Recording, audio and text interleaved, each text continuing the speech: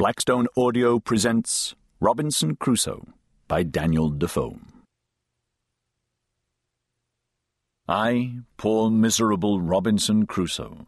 being shipwrecked during a dreadful storm, came on shore this dismal, unfortunate island, which I called the Isle of Despair, all the rest of the ship's company being drowned and myself almost dead. I had no food, house, clothes, weapon, or place to fly to, and in despair of any relief, saw nothing but death before me,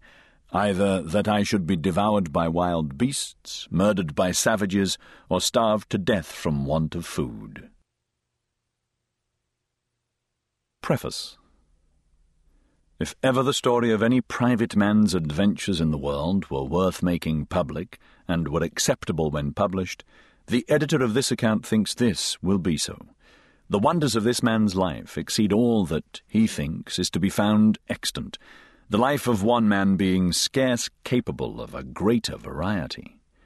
The story is told with modesty, with seriousness, and with a religious application of events to the uses to which wise men always apply them, viz., to the instruction of others by this example, and to justify and honour the wisdom of Providence in all the variety of our circumstances, let them happen how they will.